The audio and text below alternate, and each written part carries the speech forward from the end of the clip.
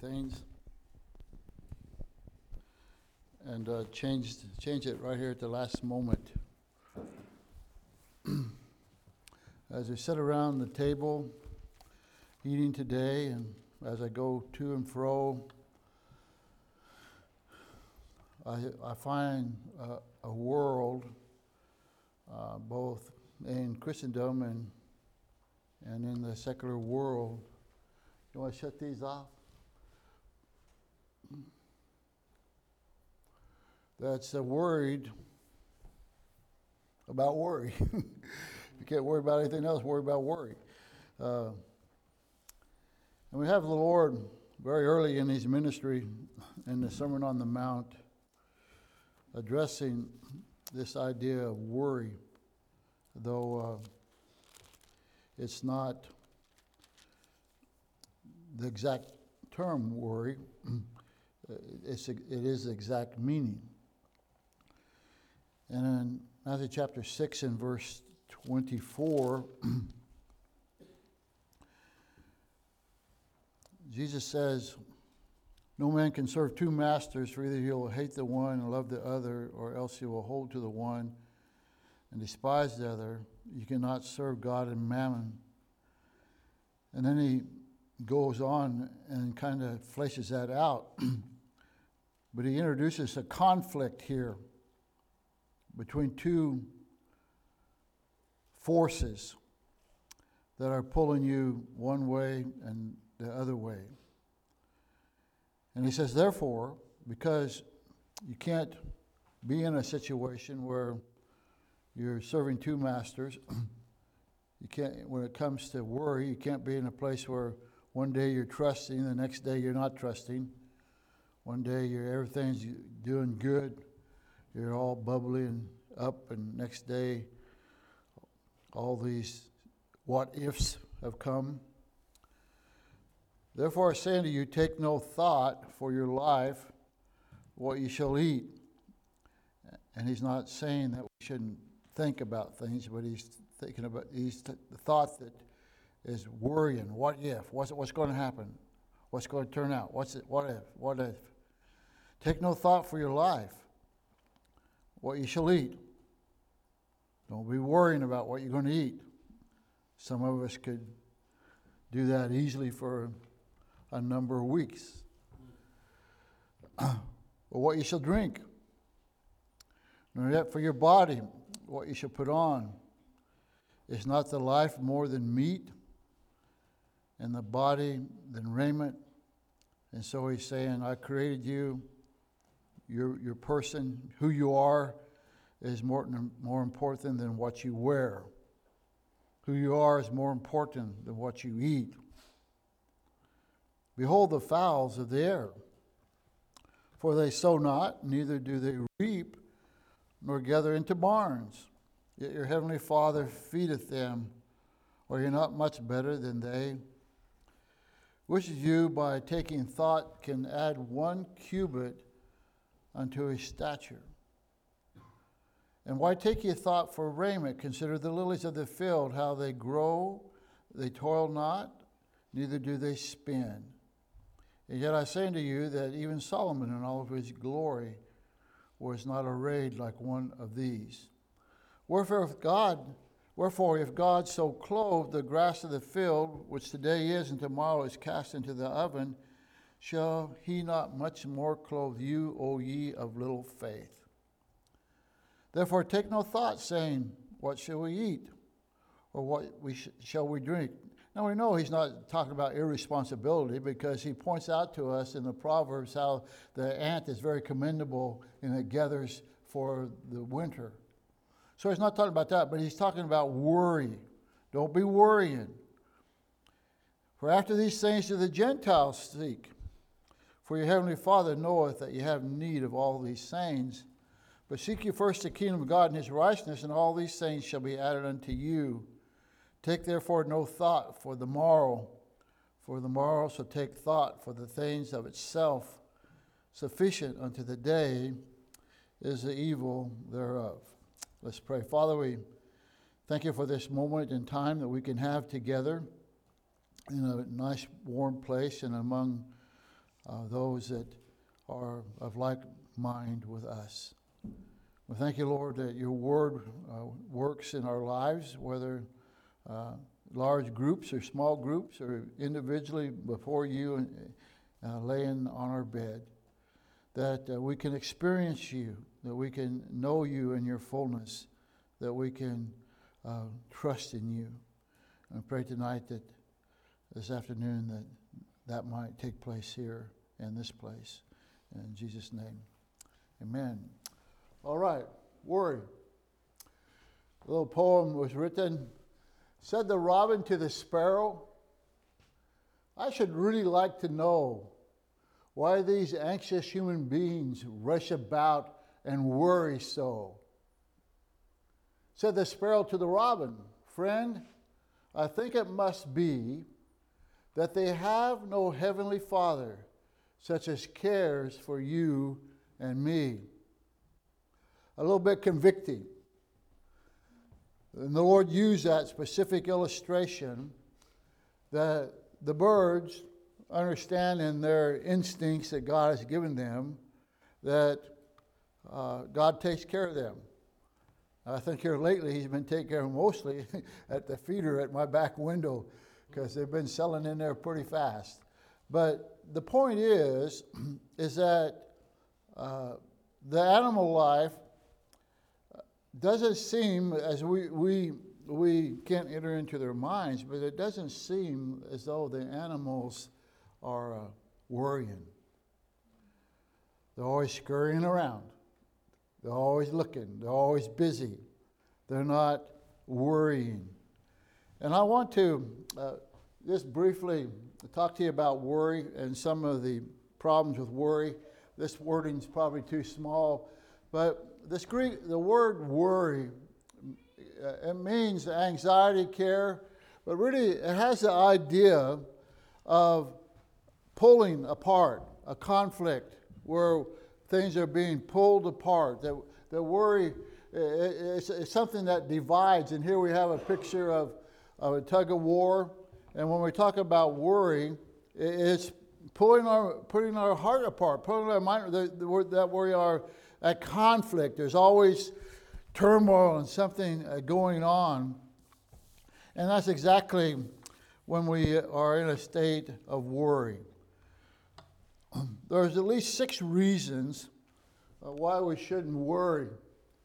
And we'll note these briefly. Worry is disobedience. God clearly says in his word not to be worrying.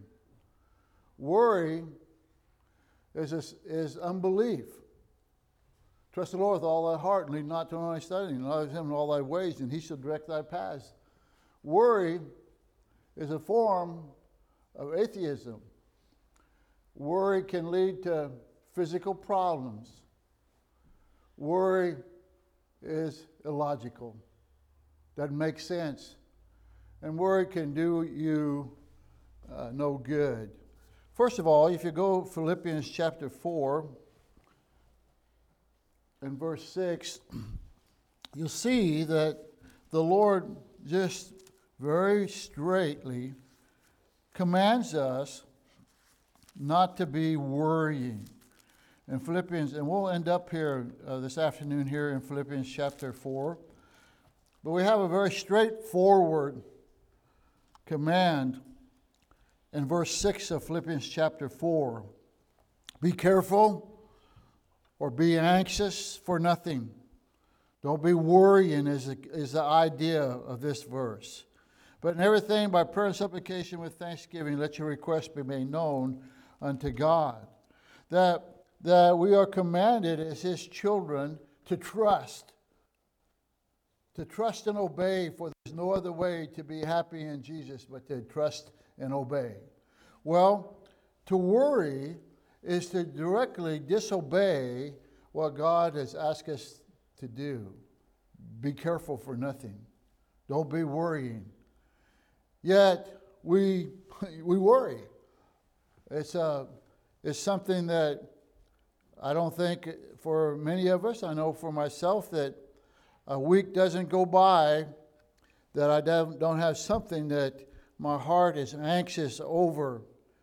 But when he says here, be anxious for nothing, I mean just very straight wording, which it means not one thing. Don't worry about one thing. And so to be in a state of worry is to be living in a state of disobedience. And I need to come to grips with that personally. That this is not just part of life. This is not just concern. This is not just the way that we live. But this is actually going against the guidance of what God has asked me to do and asked you to do. Don't be worrying. And when we disobey the command of God,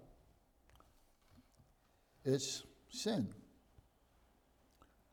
Secondly, worry is unbelief.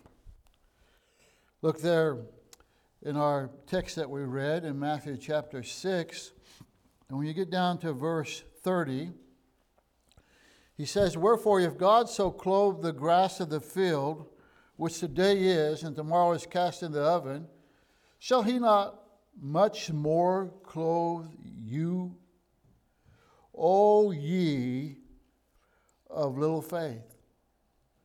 That when I'm worrying, I'm not trusting.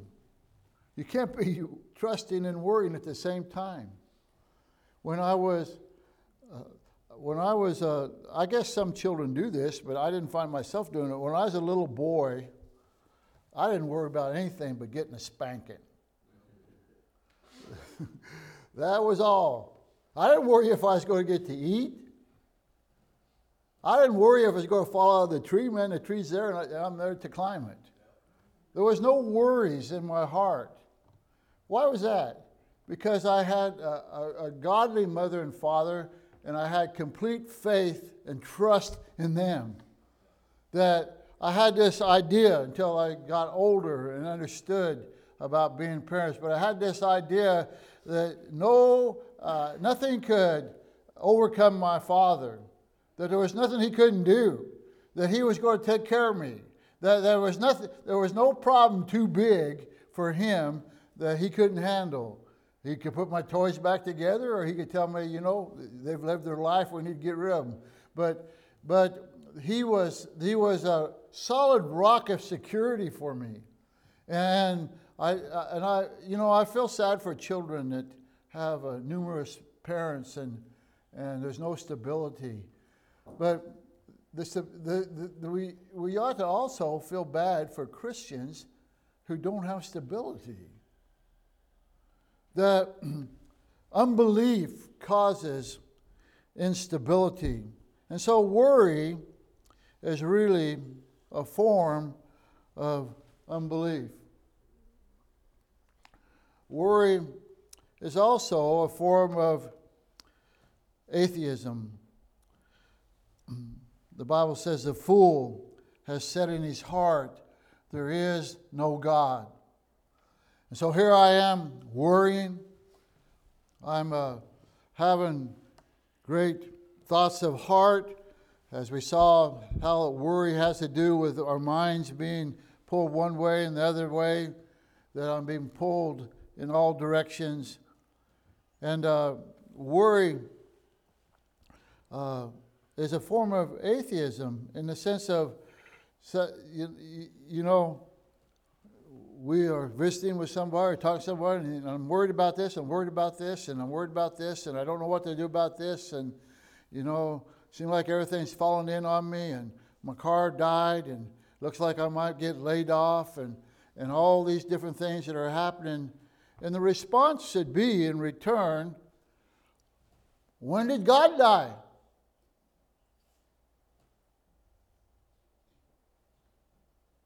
They're just looking at me. But I've been there. And it's a form of atheism. God is not dead. It didn't take him by surprise. And it seems like that over there in Corinthians, There's no temptation or trial taken you, but such is common to man. But God is faithful. That God's not going to allow anything to come into our life that we're not be able to bear it. And so when I begin to worry, it's a testimony to my family, it's a testimony to my co-workers, it's a testimony to the world, how big my God is. He's not too big. And so let us understand the Lord would have us to make plans like the ant and prepare and not be stupid and not be frivolous and not be where we just waste or wasteful. But the Lord would also have us to have this concept where we would pray, give us this day our daily bread. That we would actually live in a realm where we live one day at a time. Having our eyes upon Him, one day at a time. And so we find that as you begin to flesh some of this out, worry is disobedience. Worry is unbelief. Worry is a form of atheism. And though I don't have a specific verse for this, worry can lead to physical problems. There's a guy who wrote a book called None of These Diseases, and in that he mentioned worry and how that worry just drains a person. We do know that sin, in Psalms 51, David, when he didn't confess his sin, he said, my bones waxed old through my roaring all the day long. There is a direct correlation between sinful behavior, and we've already laid the foundation that worry is sin, sinful behavior and improper health. And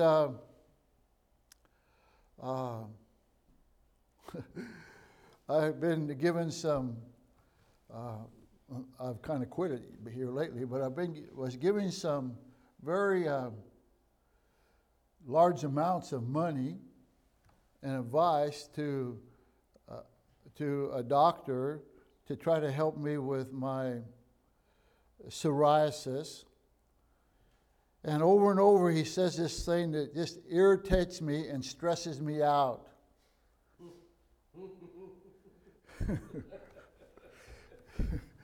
He tells me, stress causes your psoriasis.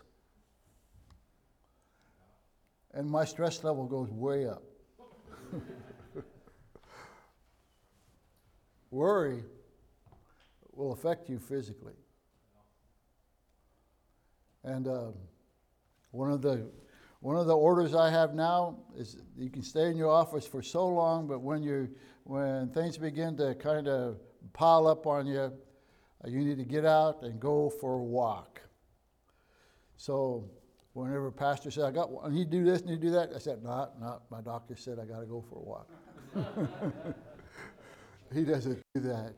But worry can affect you physically. And the sad thing is, the thing that I don't like to confront is I did it to myself. And so worry, God knows how we function best. And He tells us not to worry. Also, worry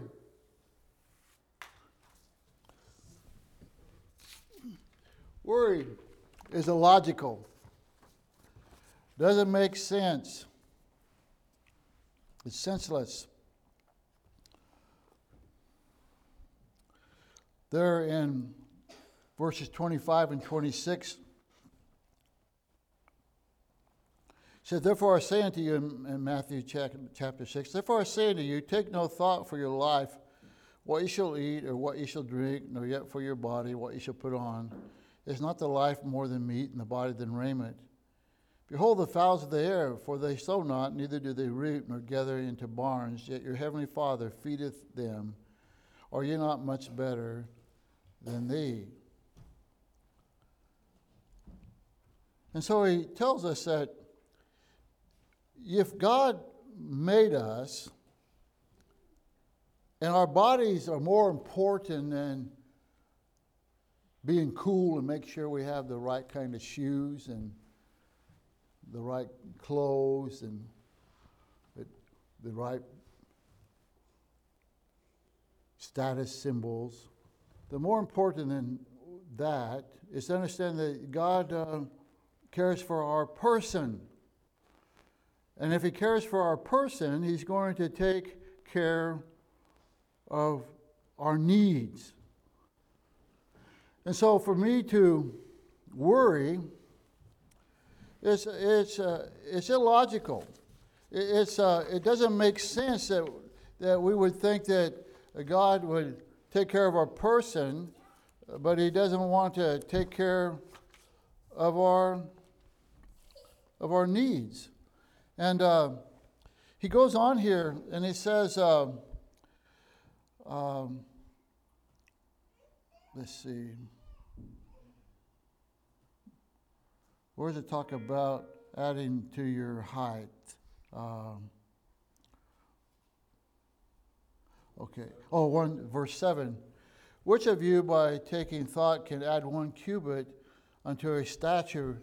And actually, when you study this out, that could be talking about your height, all right, that you don't want to be short and dumpy, you want to be tall, dark, and handsome. And I wanted that for 71 years and still haven't gotten it. But it also has a meaning here of not just our height, but it has to do with our lifespan. That just by worrying about it, are you going to extend your lifespan? Well, you're not. And it's illogical. And that not only is it illogical, but not being able to extend your lifespan is that worry can do no good. My worrying about it isn't going to do anything. It doesn't really help. In fact, it actually does more harm than it does good. And so, I know I've been dropping papers here, but I don't know which one I dropped. I don't need papers. And so, to make this short and sweet, maybe not sweet, but short. God's prescription for worry. You can turn to your Bibles or you can just keep here. But there's really a number of steps here that you need to see. God writes to the Philippians where we started, and he says, be careful for nothing. Don't be anxious about one thing. But he gives us something that we can do, something that we can, that's not you, is it? Usually when my phone goes off, Mr. Thompson is trying to help me out. It is him, the little rat. I bet you he got lots of spankings in grade school. If he didn't, he should have. Be careful for nothing, but in everything by prayer and supplication with thanksgiving, let your requests be made known unto God. When there's concerns upon our heart, when there's trials that we're going through, one of the very first things this little prescription tells us is don't be getting anxious, don't be worrying, but by everything by prayer and supplication with thanksgiving, let your requests be made known unto God. Take it to the Lord. Lay it out before him. If any man lack wisdom, let him ask of God, who upbraideth not. Yeah, maybe it's wisdom. Maybe it's provision. But an earthly father would want his children to come and say, Dad, I have this need. Well, the Heavenly Father much more wants us to let our requests be made known, to take it to the Lord, that we need to pray. We need to bring it to the Lord. And he says, and the peace of God, which passeth all understanding, shall keep your hearts and minds through Christ Jesus. This is not just a hope-so thing. This is not just something that is thrown in between verses 6 and verse 8. But this is a promise from God. That if we will lay our request out before Him, that it can come over us even in the midst of the storm. Even when there's waves all around us threatening to go over our head and drive us to the bottom, the peace of God which passeth all understanding shall keep your hearts and minds through Christ Jesus. Like Paul said there when he was on the shipwreck, and he made the statement, but the Lord stood by me. To lay our request out and to know that Jesus is there. And then, after praying, taking it to the Lord first, then we need to do a little rebooting of our thinking processes. Finally, brethren, whatsoever things are true, whatsoever things are honest, whatsoever things are just, whatsoever things are pure, whatsoever things are lovely, whatsoever things are of good report, if there be any virtue, there be any praise, think on these things. So what happens when I start worrying? Well, I start thinking about things that aren't true. It's just not true. That this situation is just not true. And then sometimes I begin to wonder, I'm thinking it's not honest what's been said about me or what I'm saying, that God doesn't care. It's not honest. Whatsoever things are just. What happens? Whatsoever things are pure. When I start worrying and I'm getting troubled, then it may be with a situation with another person. Instead of thinking pure thoughts, I think how I can blow his car up and how many different ways it can be done. No pure thoughts. Whatsoever things are pure. You guys never think that way. No, never. Well, this comes from rednecks in Eastern Oregon, I guess. Whatsoever things are lovely, whatsoever things are good report. If there be any virtue, be any praise, think on these things. And so I'm going to obey God. I'm going to quit being anxious. I'm not going to have this doctor telling me, stress causes all this.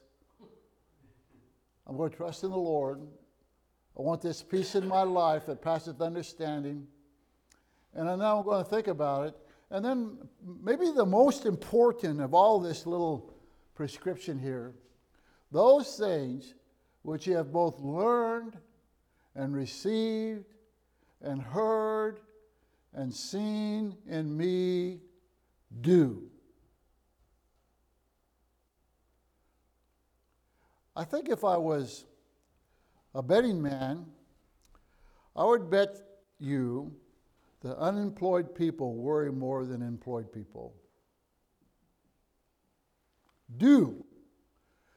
Get up, quit worrying, and get up and know what you know to do. Do it. It may be you need to go get in your prayer closet and pray. You may need to say, hey, this thinking's all stupid I'm doing. And then it says, what a wonderful end to this little prescription. And the God of peace shall be with you. Now let me give you a little story here. In John 12:21, some of the Greeks came to Philip. The same came therefore to Philip, which was in Bethsaida of Galilee, and desired him, saying, Sir, we would see Jesus.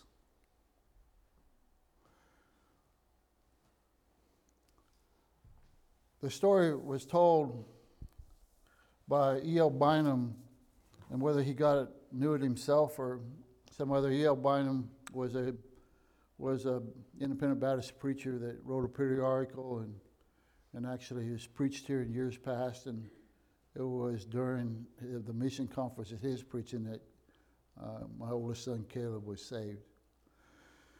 But he talked about this church that was a a fairly large church, and the pastor was a prominent pastor. And the pastor was well known for his homiletical ability. Homily just means sermon preparation. He'd have his joke at the first and the three out, you know. I mean, they used to teach you got to tell a joke, and then to get people's attention, and you have 3 points of your outline, and make sure each of them started with the same word or the same letter. They're all B's or all C's, and they were homiletically. He was very much a preacher. He was homiletical, and his outlines and his mannerism and his preaching ability in the pulpit was very refined. And one day he went on vacation,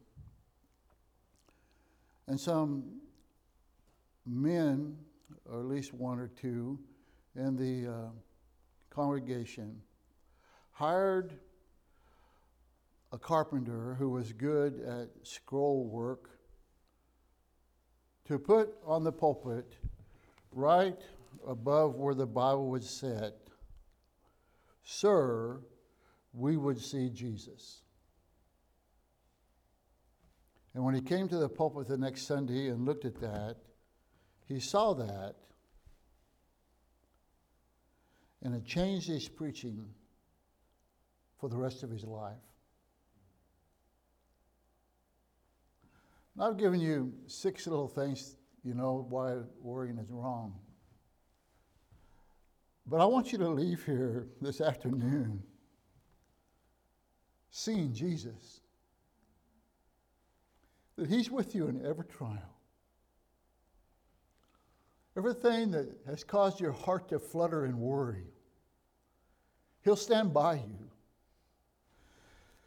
That all the information I could give you that the Bible says about worry means nothing unless you can get a hold of the fact that he said, "I'll never leave you nor forsake you." May somehow, in all of the turmoil that we are going in and are in, and what seems to be coming down the pike,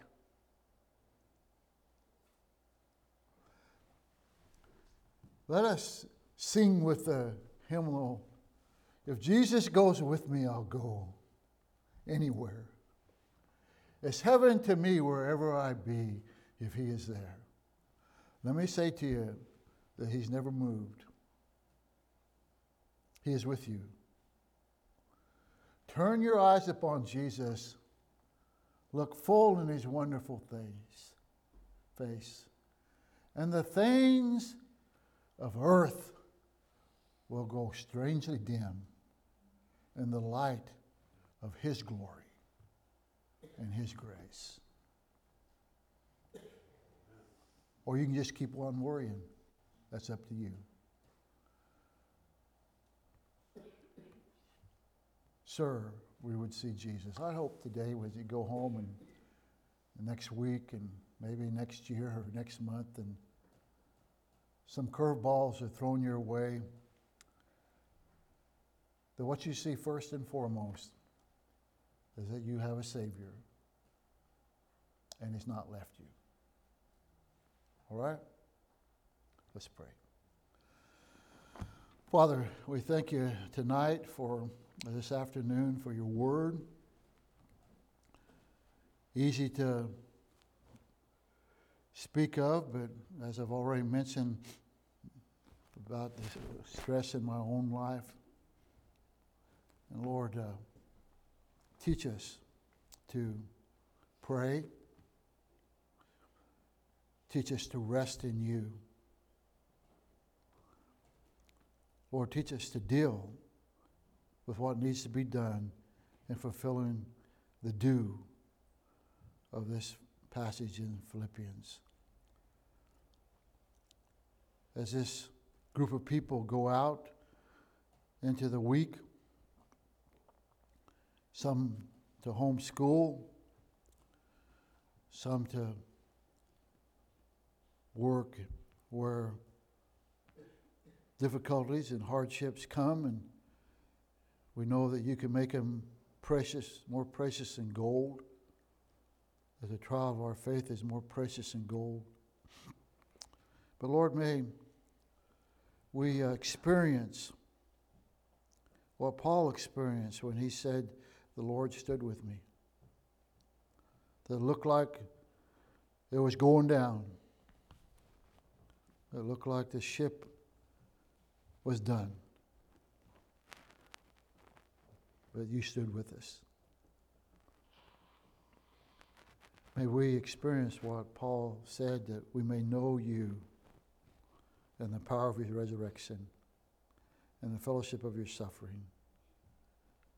May the different things that come into our lives at different times cause us to know you more deeply and more personally, and a desire to cling to you more strongly. In Jesus' name, amen.